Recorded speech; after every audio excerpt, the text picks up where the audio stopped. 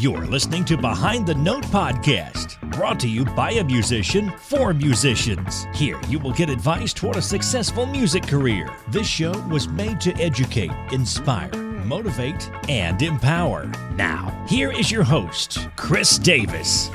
Hello, everyone. Thank you so much for pressing play. This is episode number 3, and we've got a great show for you today. Now, I want to give you a heads up before we get into the content. There is some latency in this episode. However, there is still some great content, and I believe that you can still learn something that will benefit you. With that being said, today's topic of discussion is on the importance of diligent work and how really a diligent work ethic will benefit you. And we're going to illustrate that through the story of our guest. Today's guest is one of Ebony Magazine's 7 players, 30 and under, to watch.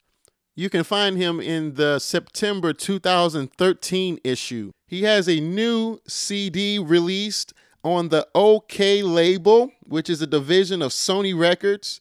The CD is called Divine Travels, and it's my pleasure to introduce to you today our featured guest, James Brandon Lewis. Thank you, James, for joining us on the show today. We really appreciate you. Oh, yeah, definitely. Thanks for having me, for sure. So I just wanted to tell you as far as, and also remind everybody else why we're doing this show. And we kind of just talked about this right before we started recording, but I just want to remind the listeners why we're doing this show. When I graduated college, I did not know all of the possibilities that were available to me as far as a career in music. I studied music in college and got my skills together, and then you graduate and it's like, okay, now what? Where do I go? Yeah, exactly. So that's one reason why I'm reaching out to you and other I appreciate people. That. Uh-huh. Yeah. And also I just want to have a medium that would motivate people, educate people, and inspire people to continue in their musical endeavors. Definitely. So thanks for coming here today. Well, I'm glad to be here, and I can definitely relate to the feeling of school is over. Now what? Especially nowadays when you got, when you have so many institutions graduating music students. First of all, there's no cookie cutter way. There's not the cookie cutter way to get. My path has been a journey. Let's talk about your path. Let's talk about it so everybody knows where you're coming from. So it's been a journey. Where do you want to start? Let's start about in the beginning. How old were you when you started playing? Were you in the school program or? Okay, yeah. So I started playing when I was 9 years old. I started on clarinet, and I went to performing arts school. At that time, you could rent an instrument from the school. Because my mom, at that time in her life, she couldn't afford to give me my own instrument. But later on, she was able to afford to get me my own instrument. But I didn't have any private lessons. I just had whatever I was getting in school. And then later on, when I got about 12, I went out to Colorado. That's where my dad was living. I spent the summer with him. My dad ended up buying me a dog. Either I was 11 or 12. I think I was 11 going into being 12 because my birthday is in the summertime. And I was spending the summer with my dad, me and my sister. And somehow we were on this road trip and there was these dogs for sale, on the side of the road. And my dad was like, okay, cool. I'm going to get y'all a dog since y'all want a dog. And we were like, excited or whatever. So we bring the dog and we back in Colorado. And one of my dad's friends, we went over his house and somehow we're talking about music and talking about how I play clarinet. And the guy says, well, I have an old alto sax that I'm not using. I'm sitting there and my dad is like, well, because the guy, his friend, really liked our dog. So my dad was like, well, I said, well, Dad, I really want the sax. And I don't even know where my sister was in the conversation. I said, Dad, I really want this saxophone. He was like, okay, well, you can't have the sax and a dog. So it was like a trade. And I don't even think my sister got an opinion. It was just like, I got the sax. And it was an alto sax. It was a Buscher 400. I got back home to Buffalo the following year. That's when my mom was able to afford lessons for me. And I went down this road of learning music, learning jazz. And then, where I'm from, Buffalo, we got a rich history of jazz music, of R&B, folk music. We got Annie DeFranco, Rick James, Brian McKnight. His family is from Buffalo. Just a whole host of people. So there was always music traveling in and out of Buffalo. So then we sideway that, and as I'm at this performing arts school, which goes from 5th grade to 12th, I'm learning the music. And then my private lessons, my mom was a smooth jazz lover. But when I started taking private lessons with this particular instructor, he wasn't feeling the smooth jazz at all. I understand. He said, no, that's and I don't necessarily knock it because number one, Grover Washington Jr. is from Buffalo. Let's just I did not know. Yeah, he spent 30 years in Philly, but he's from Buffalo. And I actually went to church with some of his family members at Metropolitan United Methodist Church in Buffalo, New York. So he's from Buffalo. And as a matter of fact, his teacher, Elvin Shepherd was Grover Washington Jr.'s teacher. So you got this rich history in Buffalo of all of these rich people, rich in knowledge, passing on to different generations. And so for me, people like Grover, I can remember as a kid going to check out Gerald Albright. So I have a lot of varied influences. I mean, it's not just one thing. I really honestly feel like music is one big continuum. It's all a part of one big tree. It's not up to us, those who create music and composers, to classify. That's for everybody else to do. For us, we create it. You feeling it? Okay, cool. That's cool. Yeah, So I agree with that too myself. And it's funny because just a sideway, just a moment. I always have these, when you're viewing people that you really respect and admire, and those, whoever your influences are, whether it's Sonny Rollins or Chris Dave or Joshua Redman or Charles Gale, William Parker, Gerald Cleaver, or Matthew Shipp, you only get a part of the story when you talk to them. So then your mind is always thinking, you're only getting a fraction. You weren't there in their hour of reflection, when the phone wasn't ringing, when they were working on their craft. Just a sideway. So my senior year, I'm done with performing arts. I had applied to eight different schools. Got denied by a lot of schools. Let's just put that out there. My first choice school of music in Boston, I got accepted there, but my mom couldn't afford to send me there. So I spent a year at Buffalo State College. And that was my first humbling experience in this life. Tell us about that. Because here I am, this hometown kid, talented in music, winning awards. And, when you're a young person, I guess that means something. That means some sort of validation. So I'm winning awards and I'm winning scholarships and I got scholarship money. And I'm like, wow, I'm not going to be able to go to this school. I can't afford it. My mom can't afford to send me there. How are we going to do this? And it wasn't these are things people don't really talk about, in the sense that I grew up in a middle class home, which was middle class. We weren't poor enough to get financial aid, but my mom didn't make enough money to be able to send me to school. So I spent a year at Buffalo State. And to add a little humor to this, all right, my mom is a school teacher, and now she has her job on Buffalo State's campus. They have an elementary school called Campus West. So here I am, a freshman in college, going to school every day with my mom. And I'm like, wow, this is something else. And so after about a year, one of my good friends that I played with a lot in Buffalo, his name's Brandon Felder. Brandon Felder is pianist in the DC area, a beast pianist. I mean, he played for the National Prayer Service. really amazing pianist. But anyways, we grew up together in Buffalo. And it's a slew of us. It's a whole contingency of folks from Buffalo. We went to high school together. That's beasts, you know. And so we sit there and he comes back from Howard and he's raving. He's got rave reviews. He's like, he comes back, he says, man, the campus is beautiful. The music is beautiful. The women are beautiful. You know, he's going down this whole list. And I just remember I was just miserable. You know, I didn't want to be in Buffalo anymore. Nothing against my hometown, but I needed to grow. I needed to go out of my element and experience life. I had knew a lot of the people at Buffalo State and some of the people I went to high school with.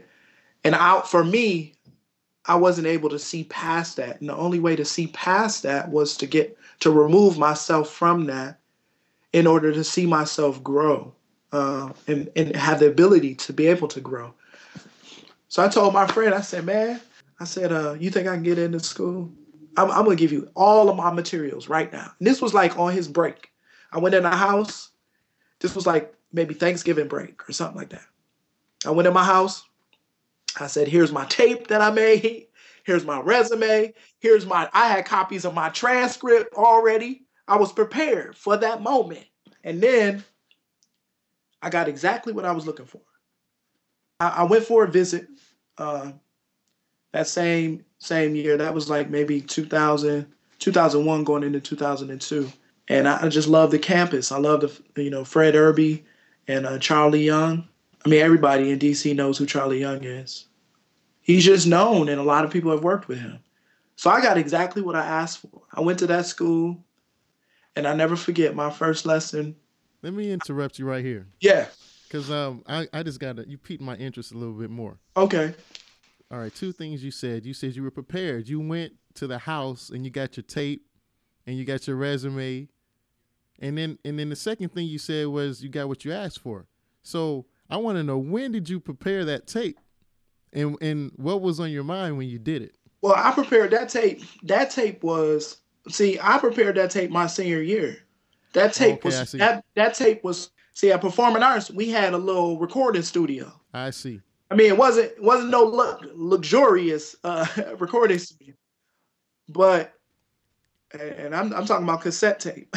Yeah, when you said tape, man, I was laughing. Yeah, I mean, I don't know how long ago that was. I mean, yeah, yeah. I mean, like, I am 30 years old. Let's just put that out there. So I had my cassette tape. So you had that ready for prepared that for the other schools. Yeah, for the other schools. Were trying to get into. Yeah, before. Had it on right. File. All right, I got. I had it in my file, and I was ready. I'm always ready and prepared for the moment. And that says a lot. I think that's. You know what I mean? I'm always working. I'm never, let's just be clear about the journey up until now. It's been hard work. I think that's what the people need to hear, man. It's been hard. It's been hard work. And I'm still working hard. It never stops. And what fuels that is, number one, you first have to start getting immune to the word no. When you can get immune to it, where it doesn't bother you, because trust me, I applied to 8 schools, got denied by 4, wasn't able to go to my first choice, and didn't want to go to other schools. I transferred to Howard. I got it. What I meant by I got exactly what I looked for is when I began to start working with Charlie Young, him telling me and not with me, not pushing me to be the best. No, James, you can't play. You can't play. Now, this is after private lessons. This is after going to a performing arts school. This is after mom, dad, grandma, sisters, best friends telling me, oh, you can play, you can play, you can play. I go to Howard University and someone is real and honest with me. You can't play. Here are the books that you need to check out. This is what you need to do before you come to the school. This is what you need to do over the summer to prepare for when you come here. How did you receive that message when he told you can't play? When I received that? I received it. Well, number one, I received it because I asked him. Okay. I asked him, if you're not prepared for receiving someone's answer, don't ask them. But I asked. because I was curious. I wanted to know what it is, what do I need to work on? And so that site wait, and then the next semester, we were covering the basics, getting my technique together, getting my sound, doing long tones, going over scales, working out of the 48 etudes for oboe and saxophone, going over classical music, talking about Marcel Mule. I appreciate those things now. We're so many years removed from that. See, I have perseverance, and that's what you need, because that sometimes that learning method doesn't work for everybody. When someone is hard on you, you could kind of be in your shell, and then nothing good is gonna come out of that. You either gonna quit. So that learning method doesn't work for everyone. But for me, I have the kind of stick to itiveness about myself, where it's like, oh, okay, you think I can't do this? Okay, And that well, fuels you, obviously. let's go. Yeah. Anytime, and that's what continues to propel me. So, tell us. Okay, so obviously Howard was a point of growth for you, Right, was. and what happened? I'm just going to assume that you honed your skills in college. I mean, you can assume that. Would that be correct? Nah, Okay, that then. I don't think that. I think it's more to the story. I think Okay. that with you asking me to do this interview, wanting to hear the story, I didn't learn music from the institution. I know that's the truth. I didn't learn music from the institution.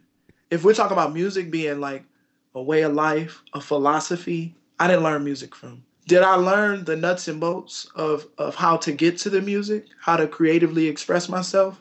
Yes. That includes etudes and scales and learning the history and having blues people be required reading for my jazz history class and learning about the greats and going over the history of the music and Charlie Parker and doing Thad Jones and Duke Ellington arrangements and big band. And yeah, all of that is important. It's important to know. But the music happened the day I graduated. That's when the real music started. After that, I went out to Colorado. Went out to Colorado to get to know my dad. I spent about 2.5 years out there. And that was a beautiful experience, as well as working in the gospel music field. Because I grew up in the church and I was playing in the church. So while I was out there, getting to know my dad, being in the community in Denver, I was working on my craft. I wasn't necessarily out here. I mean, I had a couple of jam session experiences, but mainly just trying to, when I graduated, it wasn't like opportunities was knocking at my door. What am I going to do now? Well, let me go out to Colorado and see what that's about, and I was honing my craft, and it was an interesting time period for about 2.5 years. There was a lot of beautiful things happening. I was like, you know, I was playing at a cancer hospital for about 2.5 years, just playing standards. And then I was playing a lot of gospel music throughout the community, and I was a part of the oldest Baptist church, Zion Baptist. But at that time, it was about 142 years. They probably about at 140, maybe 146, 47 years now. And I was really doing gospel music pretty heavy, because I was like, I was really at the point where, I didn't really know my place in music. I didn't really know if I wanted to, all of those standards and different things I was going over at Howard. I didn't really know if I wanted to continue to play like that. I was at a different place. I was growing in my, just growing, and I was going to church and playing these hymns and getting another education. I was receiving another education. Let's just pick up the story a little bit. While I was in Colorado playing gospel, I got an opportunity. I was always applying for different things. And I applied to the Singers and Musicians Conference for Dorinda Clark Cole, the Clark sisters. And she accepted me. So I went there and participated in that conference in Detroit. And I won it, and I got to meet her, and I played. And from there, I had really pondered a career in just playing gospel music, playing spirituals and different things on my saxophone. But also, my mind was still going. My mind was still wanting to explore. Because here I am playing I Need Thee, or I Want Jesus to Walk With Me, and I was hearing something else. I was hearing, man, I want to continue to build on this motivically, but I know that in this environment, the congregation is following along with the melody. If you're not playing the melody, they think you're not playing the song. And in that setting, it's like, wait a minute, are you playing the song? Because we don't hear the melody. So I knew that. So then I applied to the University of Denver for my master's. But before that, I was in a certificate program because we all have these, and this is the one thing. All of us, no matter who you're talking to, have doubts, have things that they second guess in their minds on what they can and cannot do. So I applied to a certificate program, not thinking that I was ready, whatever that means. And see, that's another thing. When you decide that you're not ready, I don't think that that's a fair assessment because you don't know what people are hearing. You're assuming for you. So you're telling yourself no. You're giving yourself no. Rather than, so you're basically deciding the answers before you even give yourself a chance, before you even allow other people to hear you.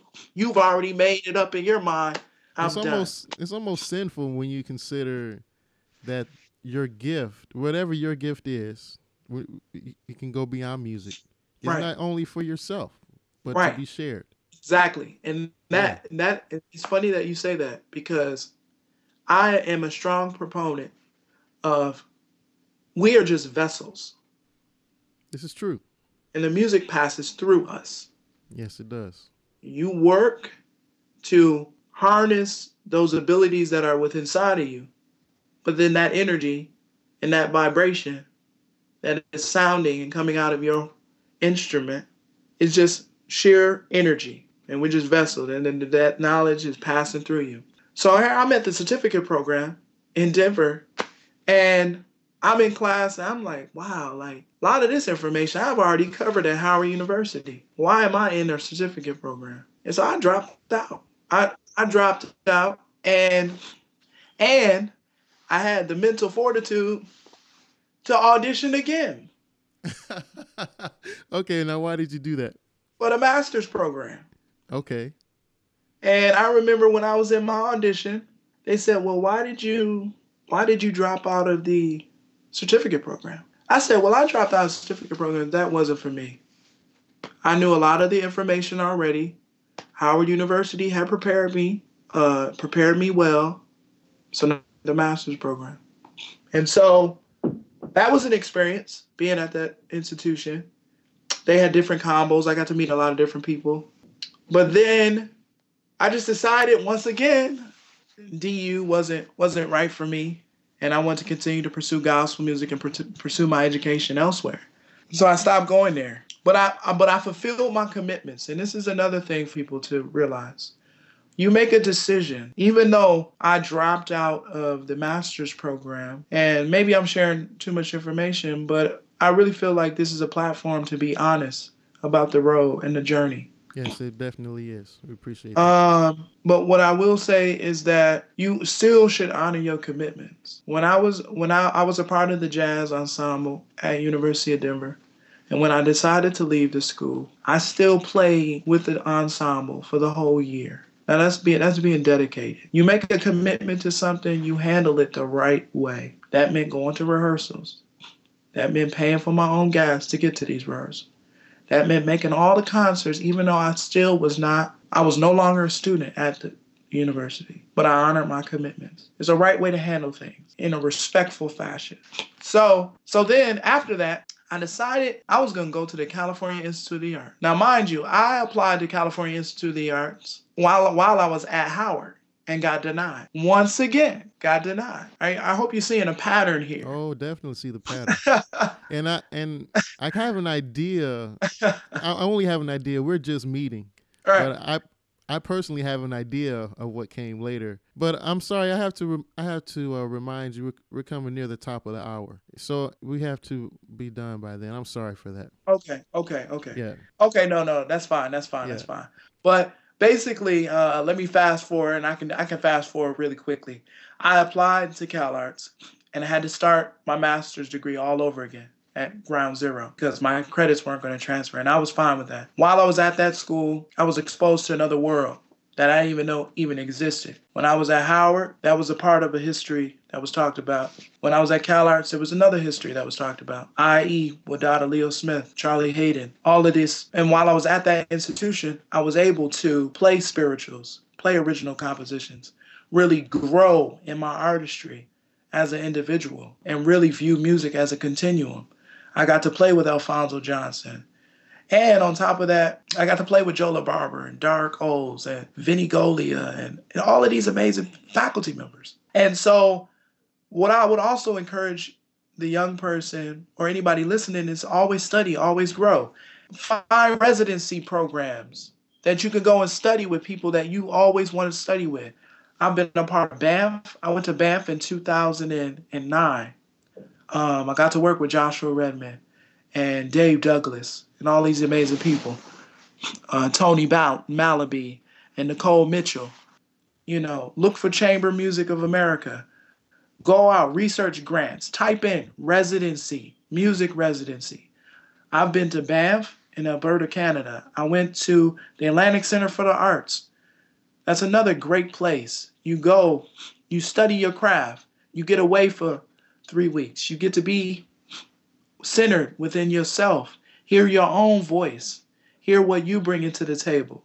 I think a residency, whether or not you go to a traditional residency or go somewhere that's established, or you self-direct residency, where you go somewhere for 3 weeks away from yourself, away from everybody, so you can hear your voice, hear mapping yourself. As an individual, what I will say is that over time, I have mapped my individualism. I've mapped the things that have drawn me to music. You know, when I'm listening to other players of the past, whether I'm listening to Albert Ayler or Wardell Gray or Booker Irving or Wayne Shorter or any of these players or Charles Gale, all of this list of players go on and on and on. The one thing that I do is I say, wow, okay, I don't know if I don't transcribe that much anymore. I used to. But there's a time and place for that. But then discover how you learn. If you discover how you learn, that will put you on the right path for yourself. Discovering how you learn, not discovering how someone is telling you what you should do, because that works for them. There's no guarantee. Try it, but if it doesn't work for you, then put it aside and learn something else. But you gotta give 110. You see where I'm going with this? So I think it's important for an individual. I see where it's important for an individual to map themselves. You know, it's no different than when you're on the phone with your parents. You don't ask your parents if you can be an individual. You just are. You just have to be. You have to be. And I have a huge amount of respect for history, but I also have a huge amount of respect for working really hard. I've received a gazillion no's, but the one thing people can't say no to is my work ethic. That's something that nobody can say no to you. No one is going to stop you from working hard. They can give you that no. I give you an example. I've applied to, I'm not even going to mention the amount of things I've applied to. But one thing I will say is they know who I am, because I've applied a gazillion times. That's good. That's good. Obviously, that's the reason for your success now. You know? Yeah, I mean, listen. Divine Travels was recorded in 2011, my friend. Okay, now the audience doesn't know what Divine Travels is, so you got to Divine Travels is my latest album, released by Sony Okeh. It includes Gerald Cleaver, William Parker, and has 2 selections by poet Thomas Sayers Ellis. And I recorded that in 2011. But it's now released in 2014, which is great. I think it's awesome. And I got to ask you a question about that. But first, I just wanted to put this in perspective for the listeners. Now, first of all, it's Okeh. Is that how you say Okeh Records? Is how you pronounce it? Oh, yeah, Okeh. It's a division of Sony that Louis Armstrong recorded on, Duke Ellington recorded on, right. Bix Beiderbecke recorded on. They right. Closed and reopened and closed again and reopened again, and now James is on it. Now James is on the label. Craig Handy, who recorded the Cosby Show theme. Dave Holland, David Sanborn, Sonny Rollins. You're right. All of these people. That's a lot. That's a lot, man. That's pretty heavy, man. It's pretty heavy. You try to make me feel a certain way, man. That's pretty heavy. Well, first, guys, he did the work, and now he's reaping the benefits. I just wanted to get that story out because he failed so many times, but it really wasn't failure. It's growing. Right. Nah, it's not. I mean, there's been plenty of moments where I could have looked at this and said, wow, like, I should just stop, man. I'm getting this no. I'm getting this no. I'm not going to this college. I'm not getting accepted at this program. This person doesn't like my playing. This person doesn't like my playing. But you got to have that mental fortitude, that perseverance. I'll never forget this story that Charlie Young told me, that James Moody told him. He was asking James Moody, he said, Moody has a family, different things like that. He said, how do you get it all done? He says, I wake up before my phone starts ringing. And so literally, there have been a lot of moments in my life where I've gotten up at 5 a.m. and went to bed really late. And I'm not saying any of this for show, because there's a lot of people who do this. And that's the point. There's a lot of hard workers, okay? So I'm just one of the few. But the one thing that I discovered within myself that gives me my strength and gives me my courage is I'm going to work. I'm going to work hard. You're going to say no, and I'm going to come back the next time. I'm going to come back again and again and again. And I'm never going to give up. Never give up on yourself. People can give you a bunch of no's. There's going to be a lot of people that's not going to like your playing. A lot of people not going to like a lot of things about you. But that can't be the defining thing. Nor can you tell yourself no. Let those people give you no. Use that as the fuel. I like what Michael Jordan said in his Hall of Fame speech. He said, and a lot of people criticized him, but I can understand a certain aspect of what he was saying. The more no's he was getting, the more that fueled the fire and that drive. And he said, and I'm paraphrasing, and I'm not gonna say this verbatim, but he would say, I'm putting logs on the fire. Y'all giving me logs to put on the fire. So I would encourage all the young people out there to work hard and investigate, really investigate. Like, I'll give you an example, real quick example for the listeners. I've been really into African American spirituals. So I've been doing my own research and digging into people like Howard Thurman, who wrote a book called Deep River. He's a theologian. Really digging into people like Marian Anderson, who used to perform spirituals at the end of her concerts. Even people like Dvorak, who worked with African Americans, and he introduced the African Americans, introducing him to spirituals, and then creating this folk music sound. You know what I'm saying? Really investigate and dig in. Don't decide that the first answer that you get is the answer. Keep digging and keep exploring in your brain. And trust me, that does take a certain amount of courage to dig within yourself. And to be honest with yourself is difficult. Some days I wake up, I say, wow, I really don't feel like doing these long tones today. But I know that last night on the gig, my tone was not how I wanted it to be. You know? Yes, I do know. Yeah. You got to be honest. Diligent in your work. So. Yeah, and honest. So we have only 7 short minutes left. 7 short minutes. Actually, less than that. But I okay. gotta get this out of you. Okay. And this, if you can, like, just tell us some bullet points, you know. But how did you get the Sony deal? How did you reach out to them, or did they reach out to you? Basically, all of my albums, I raised the money for. I'm glad you brought that up because I was going to ask that question too. Moments, my first album, and Divine Travels, I raised the money and produced them. Okay, and producing, you know, the crowdfunding places, you know, Indiegogo. Okay. Those kind of things, those kind of efforts, family, friends, and getting the word out there. My first album got you know, Moments was on Revivalist OK Player. I sent that album out to everybody. I sent Divine Travels out to everybody. When I recorded it, I sent it out to everyone. Myself. Okay. And then with Sony, all of everything that I've done has been direct connect. I will reach out and reach out, and it might be annoying to people, but I'm going to reach out and reach out and reach out and reach out in a respectful way. But I would send an album to this person, send an album to this person. I would talk to different people. I would say, hey, would you like my album? Here's my album. And getting it out there to whoever would listen. And then meeting people at residencies. That's another thing. You're telling the truth, man. Meeting people at residencies and getting people to know who you are and getting to hear you play, where they see that you're trying to learn, where they see you're trying to grow. Because if you weren't trying to learn and grow, you wouldn't be there.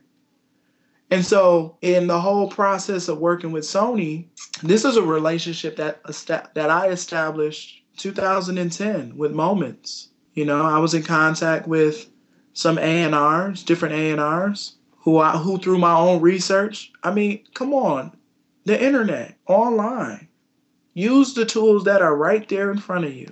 But then let me say this too. I firmly believe that things are divinely ordered. So I don't really feel that my path has been contrived. Let me just say that.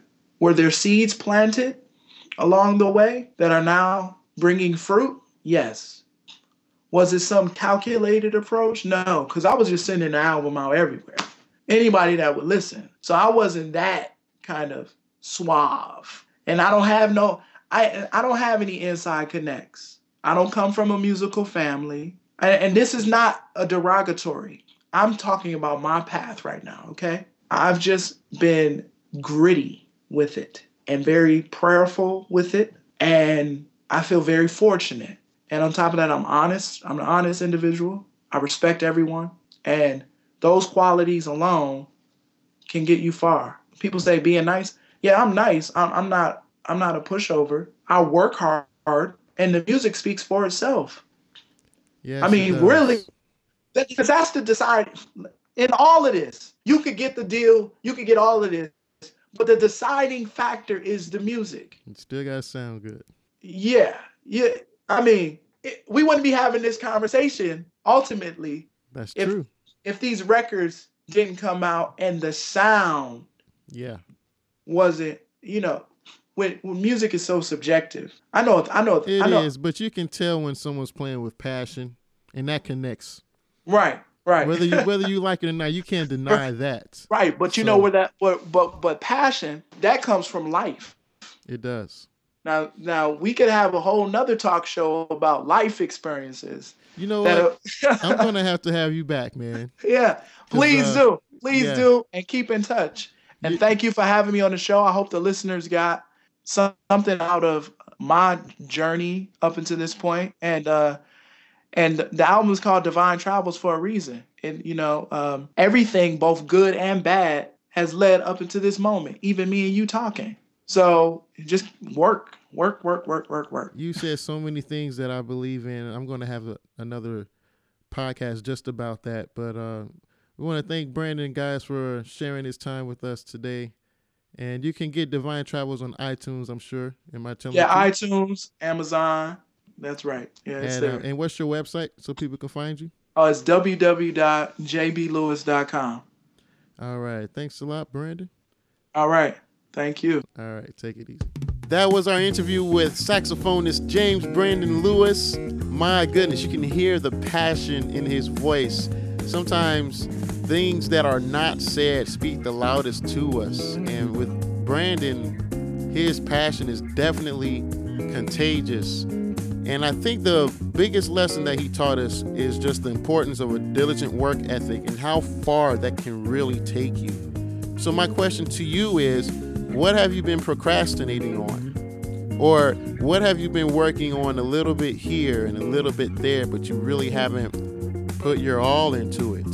Go work on your dream, guys. Whatever you've been thinking about, whatever you've been working on haphazardly, don't do that anymore.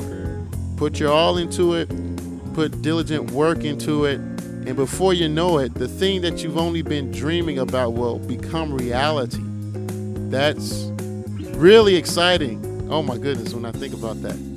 Well, that's all for today, guys. Thanks again for pressing play. And if you have not already, go to behindthenote.com, sign up for the email list. You'll get 3 keys to a successful music career for free. It's an MP3, and I put that together based on the talks that I've had with many of the professionals on this podcast that you'll hear from in the future.